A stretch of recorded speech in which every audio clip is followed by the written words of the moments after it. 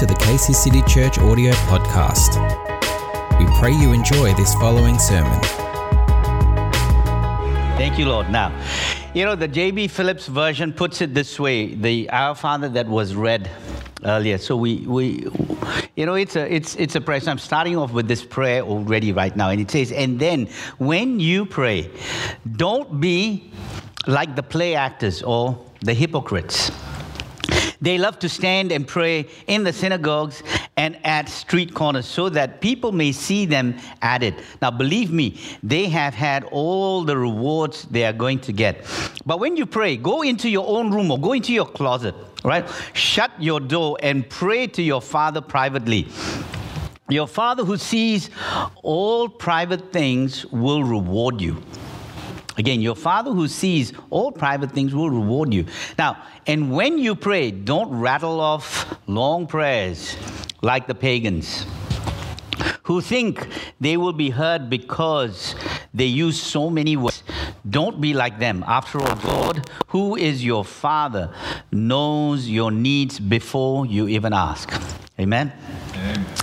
Now, the assignment that was given to Jesus is that we pray, Father, your kingdom come on earth. That was the assignment that Jesus was given, that the kingdom of God comes to earth. So it is our Savior's way of saying, just as you have welcomed the Father's rule in your hearts, now extend that kingdom rule in prayer. So point to earth's needy places and invite heaven's forces to break hell's strongholds and bring hearts home and nations into freedom. That's the responsibility we have. That's the power in this prayer. And we want to dissect this prayer a little bit more. And if it takes us a few weeks, I think it's good because this is the month of November.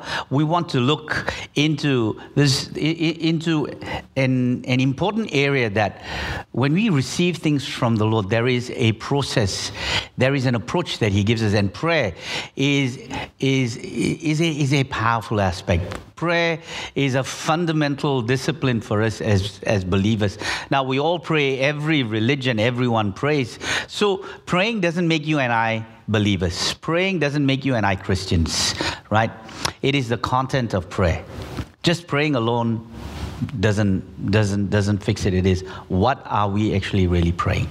So what is this Our Father really teaching us? What can we gather? What can we glean from the Our Father, right? So there are some simple thoughts that I want to remind us, some of which I shared last week, and I'm just going to add a couple more this week. One is that the disciples, above everything that they saw Jesus perform, asked Him this one key thing: Lord, teach us how to pray. So the need to walk on the water, the need to heal the cripple, the need to heal the leper, the need to, as I said, turning water into wine and all of that, to cast out demons and so on. That wasn't a major need for the disciples. The need was, Lord, teach us how to pray, because they saw a link between his private prayer, his prayer time, and the power that began to exude from Him, or that he moved around with. He moved with a particular sense of power that He had. That it was a knowing. It was not something that He had to think, should I heal, should I not? Do you think this person is going to get healed? Would I, would I even have faith for any of that to happen? No, those were not the things that He thought of. It was something that just happened naturally. It happened, as we say, to be naturally supernatural and to be supernaturally natural. So Jesus displayed that He was the second Adam. He was fully human as well, right? And He began to function as a human being, and he moved in miracle and in power. And so the disciples saw that there was this link, And so they felt, now teach us, Lord, teach us how to pray. Now, the second aspect is prayer is a matter of quality, not quantity. So in Matthew chapter 6, don't be like the unbelieving culture or what pagans would do. That is, be repetitious or insincere in a sense. Just pray without any sense of sincerity, not actually even really thinking about what you're praying. It just becomes, a habit. So I'm just going to pray that. Bless my wife, bless my home, bless this, bless that, and bless auntie and uncle or grandpa and grandma, and that's it. And you go to sleep. And when the meal comes, oh Lord, thank you for this meal. Thank you. We use words like, Lord, sanctify this meal. And we say things, and it's just a prayer that we just rattle because we feel we better say it, because if we don't, we might get coronavirus or we might get COVID-19 because we don't know who served us. So let's just pray. So that's being superstitious. Prayer has to be way more than that, and Jesus taught them something that was significant. So is there a formula in this? Is this a particular structure that they needed to follow? And we want to look at that this morning. And the third aspect is this: prayer was taught to be used primarily, in this form of prayer, was taught primarily to be used as a personal prayer. So in other words, in our privacy, to go into your closet. Now, it doesn't mean that we can't pray collectively as we prayed earlier. It doesn't mean that at all. It doesn't mean that we can't. But if you look at the context in which this was given to the disciples, and he said that go behind closed doors, right? In other words, he was addressing an issue that was quite prevalent at that point in time in the culture, that they would parade themselves and show themselves to be super spiritual, show themselves to be this, the sense of piety. And that was all part and parcel of that Pharisaical lifestyle, to portray an outward aspect. But Jesus was most interested in the attitude of the heart. He wanted to know what was that content inside. And so he left for us something that was significant. So don't feel that you will be heard for much speaking, or that you will get God's attention if you say a whole lot more. Can you imagine sometimes you may feel that, and sometimes I know I do feel that too. I pray, and I want to pray a little longer because, Lord, I don't know whether I've really finished everything that I wanted to say. I don't know whether you got to really hear all of what I wanted to say. So I go on and on and on and on and on at times. And we tend to do that. But if you look at this prayer has only about maybe 50 words. But it's jam-packed and it's absolutely powerful. It's like this all-encompassing, complete package that is there, right? So what you may not say, what you may not say it, but deep inside of us, we may feel exactly that I better cover all my tracks. So I better say all of that, right? But the word of the Lord in Matthew 6, verse 8, it says this: don't be like them, for your Father knows what you need. Amen. Your Father knows what you need. So does that mean that we should ask or we shouldn't ask? Well, I think you need to. I think we need to ask. But I don't think he needs to necessarily be told. In our prayer, we tell him what the issue is. We tell him what the problem is. And we counsel God so often, don't we? But we need to ask him. Let me give you an example. Because the question, I'm sure, sometimes is in our mind, so if he knows, then why should I then ask? Now, a famous violinist who had a daughter, and she learned the violin, but from another teacher, who was not a very good musician in comparison to her dad. Now, I'm not speaking, or I'm not using this as an example of my daughter and myself. I don't play the violin. Okay, so I just want to make that really clear. But this is a true story. Well, because my daughter is looking at me now and wondering now. Well, so who learns, right? Was not a very good musician in comparison anyway to her dad. Well, someone had asked the father this: so why is it that you are not teaching your daughter And his reply was this: why is she going to a second-rate musician? That was what this person was really intrigued about. And so he replied, there is nothing I would like more than to teach my daughter the violin. But I must wait until she asks me.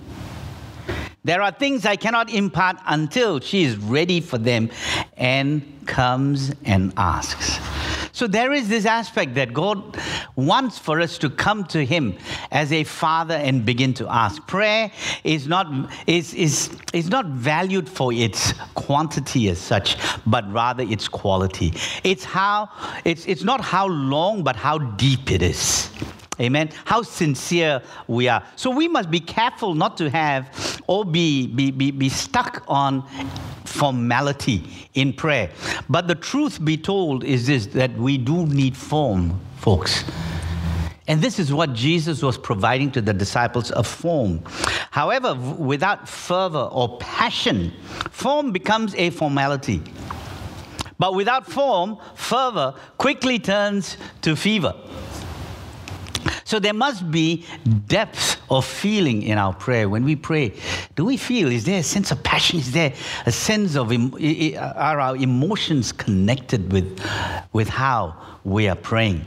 And so as we explore the Our Father, we will begin to really delve into it and see that whole context of form and fervor that is required. So it is important to note these instructions that when you pray like this. So take it and see now how you can take this prayer and apply it to your sense. Apply it to your circumstance. So when you pray, he says this. He doesn't say you must pray like this, but when you pray, you pray like this. Consider these things. So there are 6 basic descriptions that I want to leave with you about this prayer that he taught the disciples who had asked what they felt to be one of the most important aspects, right? So the first thing is this, that prayer needs to be brief. The Our Father, it was such a brief prayer. As I mentioned, about 50 words, and can be done in under 30 seconds. The second aspect is that it is simple. It's fairly straightforward for everyone. The third aspect of the Our Father is this, that it is a profound prayer, right? There's great depth in this prayer. And not only in our lifetime, I don't think, in our lifetime, I don't think we would fully understand and grasp the gravity or the depth of this prayer. But it is a profound prayer. So that's the third aspect. The fourth aspect is this. It is a comprehensive prayer, meaning it covers everything, right? And if you look at it, you'd realize, and as you pray through it, you realize it covers. It's like it's a full-blown prayer. The fifth aspect is this, that it's universal, meaning it can be prayed in any language without there needing to be a change at all. We don't need to change it. That's how awesome and how powerful it is. It is, and the final thing is this, that it is the most challenging prayer that you will ever pray. It's what I would classify as it's not just a prayer in itself. It is actually more of a way of life. As you begin to pray through the Our Father, you'd realize that it's a way of life that God desires for us.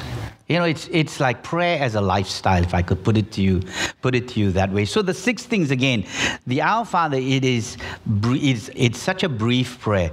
It's simple. Right? Not simplistic, but it's simple. It's profound. It has tremendous depth. It's comprehensive, meaning it covers everything. It is universal. It doesn't require any change. It can be prayed in any different language, right?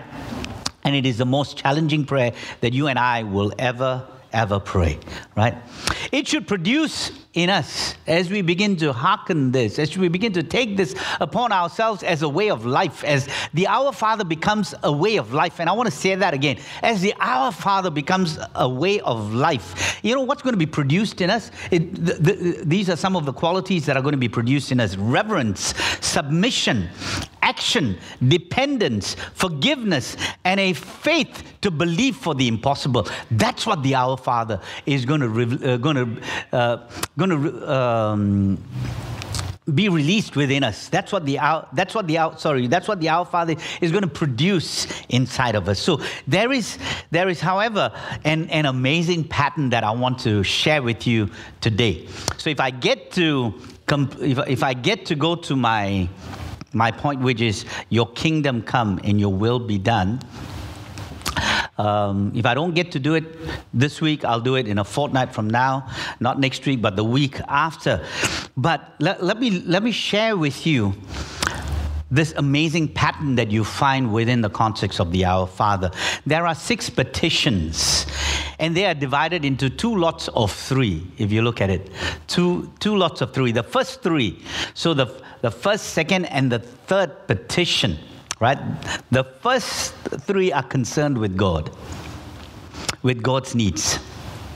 And the last 3, which is from 4 to 6, are concerned with ours. So the thing that He's also teaching us here and His disciples is this: hey, first be concerned about me, about the Almighty, about God's needs. Be concerned about who He is. Be concerned about what He is, what He wants us to be aware of. Be concerned about His agenda in the first place, right? And then comes the second then comes the second aspect, which is our needs. And when we have that order and that structure in mind, we find that our prayer life will become something that is absolutely healthy, right? Because the first 3 things is the Father. When we pray the Our Father, hallowed be your name. So, Our Father, your name. Then it says, your kingdom come. And the third thing is that your will become. So it addresses Him as our Father. It brings this perspective of His name, and then talks about His kingdom, and then says that let His will. So it's His name, His kingdom, and His will. Those 3 things is what He's saying we need to be concerned about.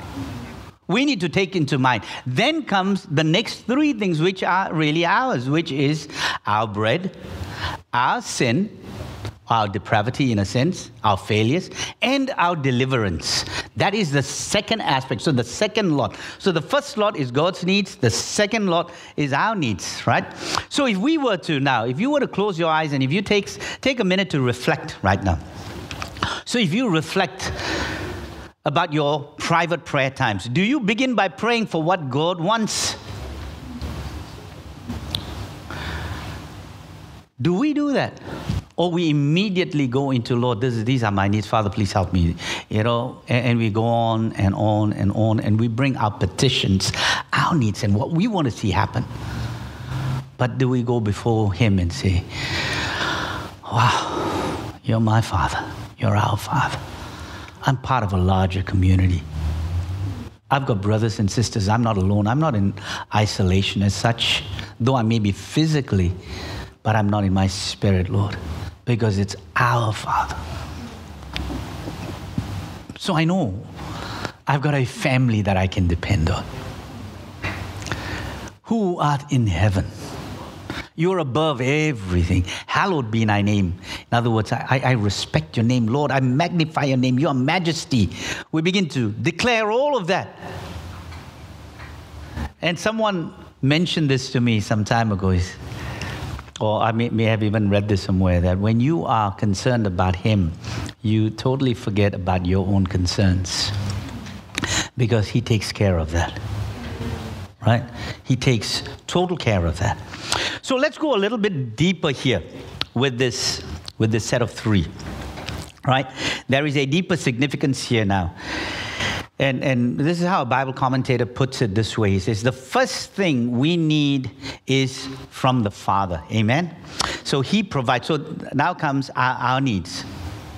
Who provides our daily bread? Who do you think provides our daily bread? It's the Father.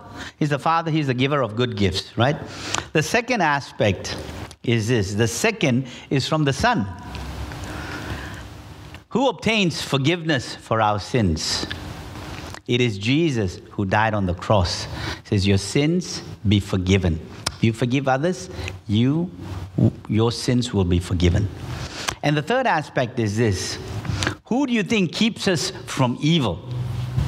It's the Holy Spirit who dwells within us. So if you look at the Our Father now, you see that you've got the Father, you've got the Son, and you've got the Holy Spirit all represented there within the context of this prayer. So do you see a pattern here that is important? So when Jesus is teaching them this amazing prayer, he's putting before them a pattern. And when you actually cross-reference that, even with the 10 Commandments, you will see a pattern there. But this is something now he gives to his disciples, right? And he says this, that the three things that you pray for first,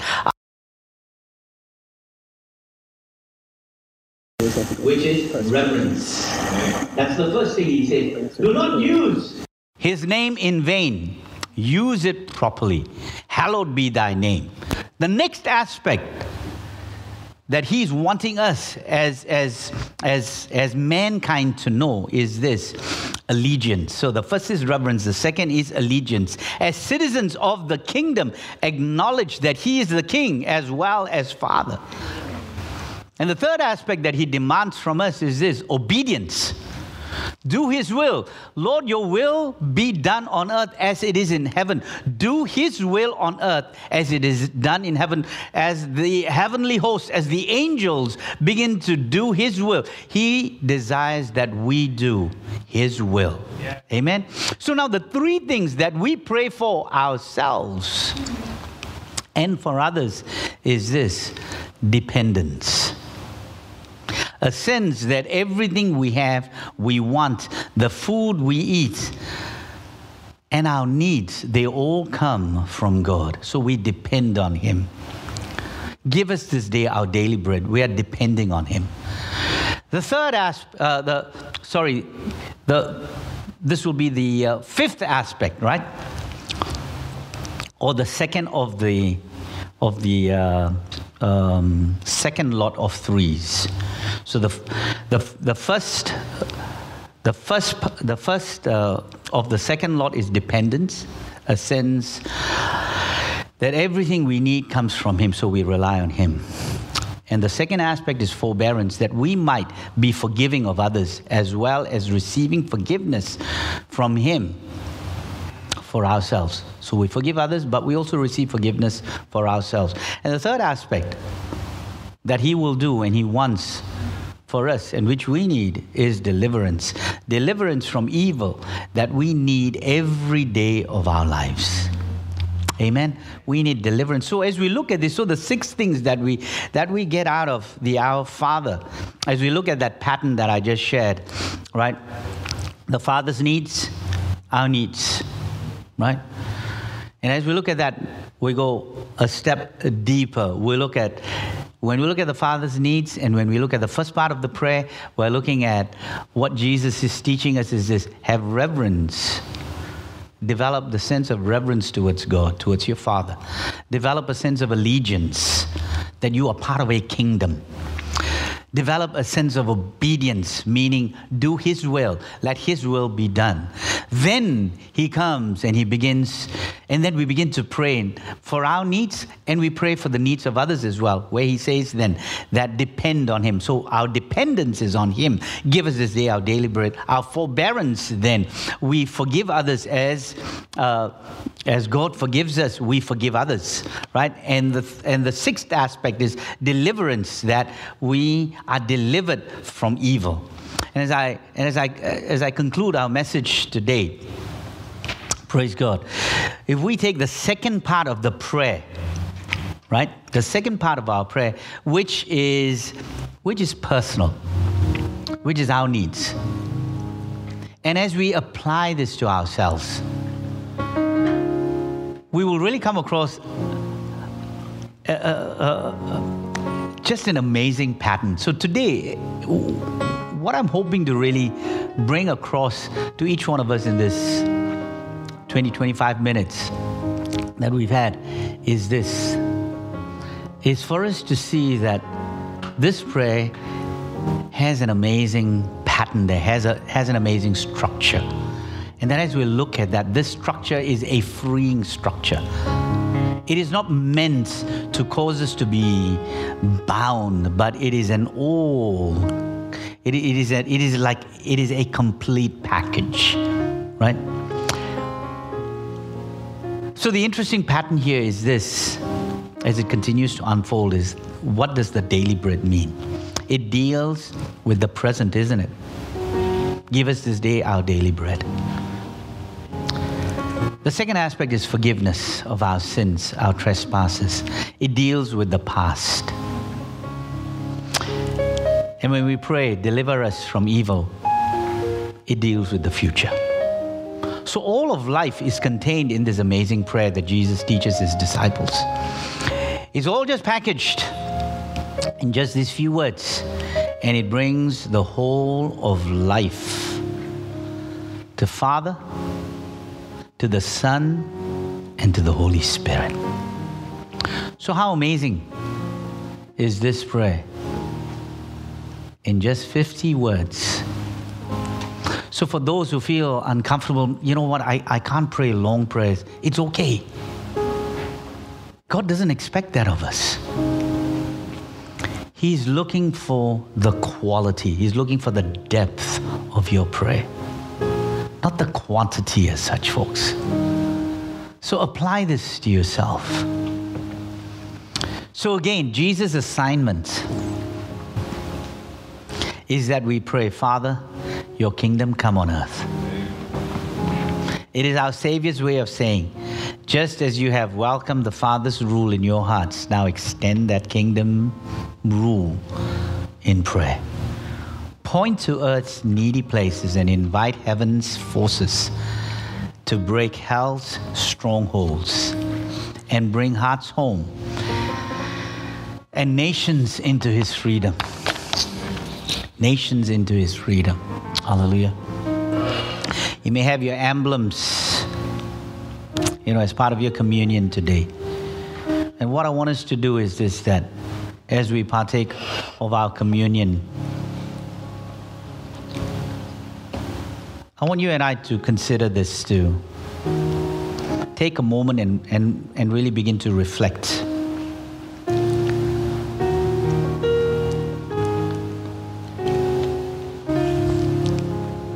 That this is a prayer that can't be prayed by anyone and everyone. It can only be prayed by those who know him.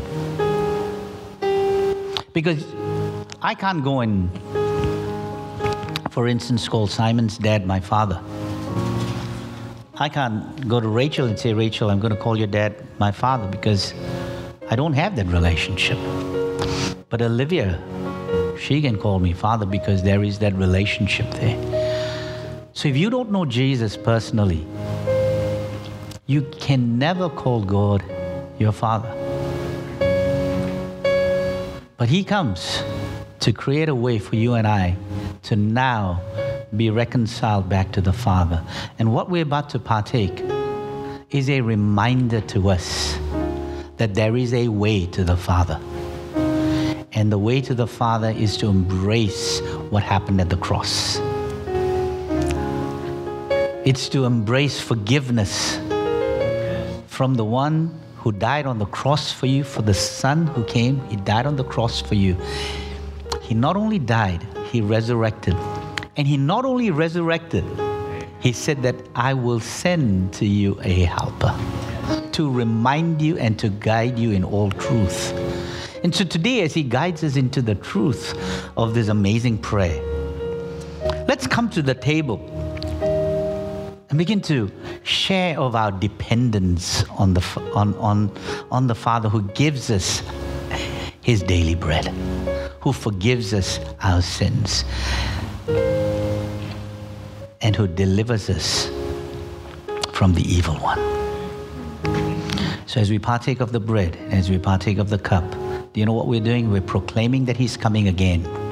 But we're also saying, for thine is the kingdom, the glory, and the power forever and ever. Amen. So let's partake of the bread together. Thank you for the bread, Lord.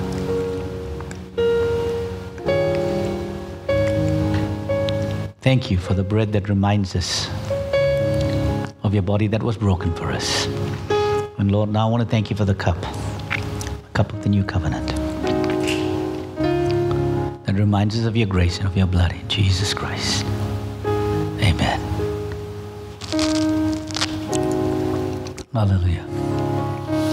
Friends, we'd love to do a song before we end, but time has certainly slipped us where there was still I'm sure this was still a miracle that we managed to finish by 11. Hallelujah. Praise God. So I still want to revel in that miracle and not lengthen this any further. So folks, we want to bless you. We want to encourage you this morning. If you haven't if you're available at 2 p.m. today, I think there's still space left. There are 4 spaces left for our 2 p.m. service. And if you want to come and be with the rest of your brothers and sisters so that you can join us and actually pray, Our Father, because you've got everyone else there as well with you. Amen. So we want to bless you. We trust that His face is going to continue to shine upon you. And we pray that through this time that you will encounter more of Him, because this is a month of November. So as you look into the Our Father, there is so much more about the Our Father that meets the eye. And I hope you've gleaned that this morning. Hallelujah. So remember, folks, remember, church, be about His needs, right? Share of your allegiance to Him, your reverence to Him, and see Him come and provide for you in ways that's just going to blow your mind. We bless you in Jesus' name. Go in the peace of the Lord. Hallelujah. Amen.